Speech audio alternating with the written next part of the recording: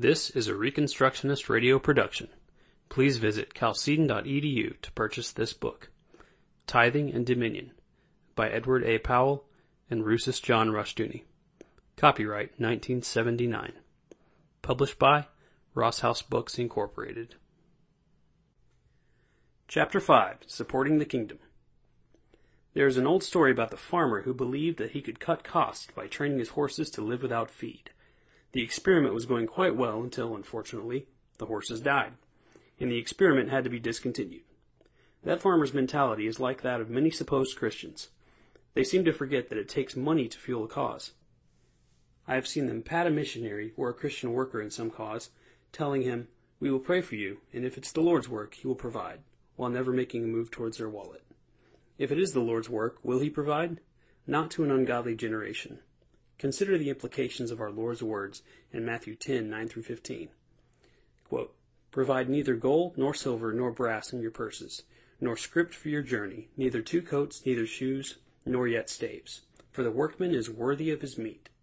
And into whatsoever city or town ye shall enter, inquire of who in it is worthy, and there abide till ye go thence. And when ye come into a house, salute it. And if the house be worthy, let your peace come upon it. But if it be not worthy, let your peace return to you. And whosoever shall not receive you, nor hear your words, when ye depart out of that house or city, shake off the dust of your feet. Verily I say unto you, it shall be more tolerable for the land of Sodom and Gomorrah in the day of judgment than for that city." End quote. These are very blunt words. They tell us plainly, first, that Christian missions must be indigenous, i.e., must be supported and carried on as quickly as possible by those who receive its blessings. Hence, the missionaries are sent out with as little as possible. The workman must be supported by those whom he serves. Granted, this commission was to Israel, to members of the Old Covenant who had some knowledge of Scripture. Its basic principles still hold. As far as possible, and as quickly as possible, a mission should be supported by those whom it serves. We send them out. The field then must develop its own support. Second, because the workman is worthy of his meat, there must be a substantial support for all who serve us in the Lord.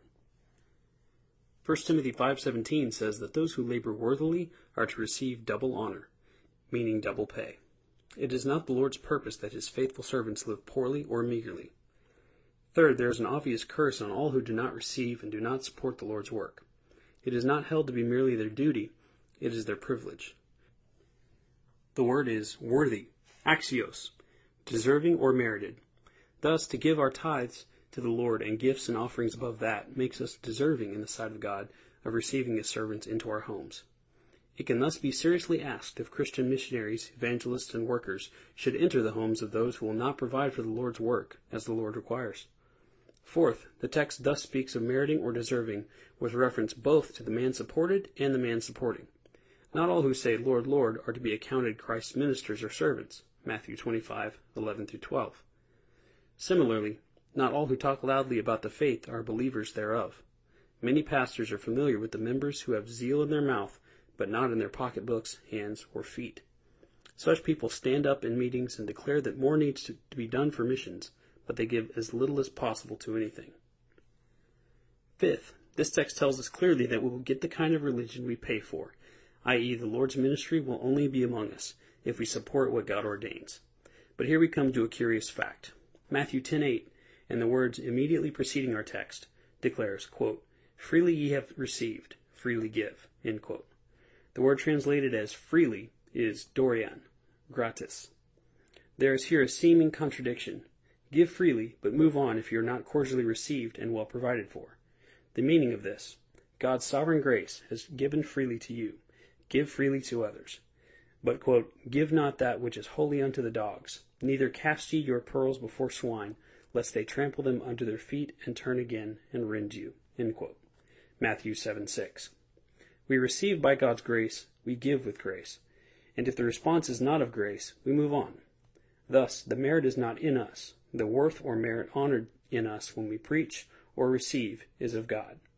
We honor the grace of God by according to those who manifest and proclaim it the merit due to God's ministry.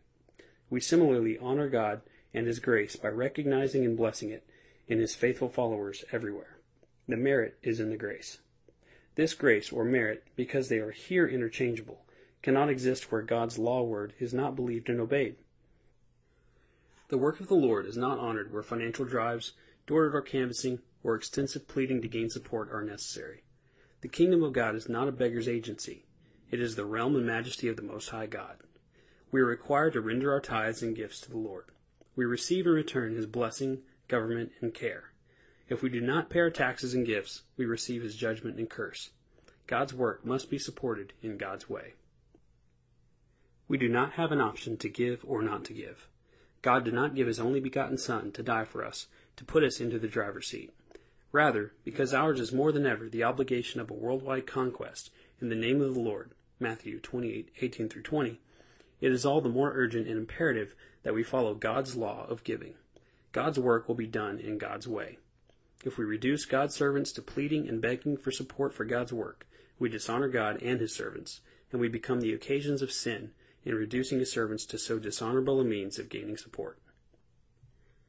Scripture is very clear at this point. God will impoverish a people who impoverish His kingdom. Malachi 3:8-12. Christ is king. Every king has the power of taxation. Every king commands his realm. He does not plead for support. It comes in as his due. The option to give does not belong to the people. It is their duty to pay their taxes. It is the king's option to give, and our king, having given us His only begotten Son to die for us, expects us now to render Him His due tithes and offerings.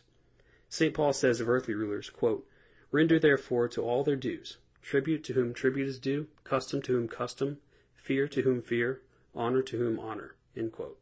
Romans 13:7. If this be true of earthly rulers, how much more so of the Lord?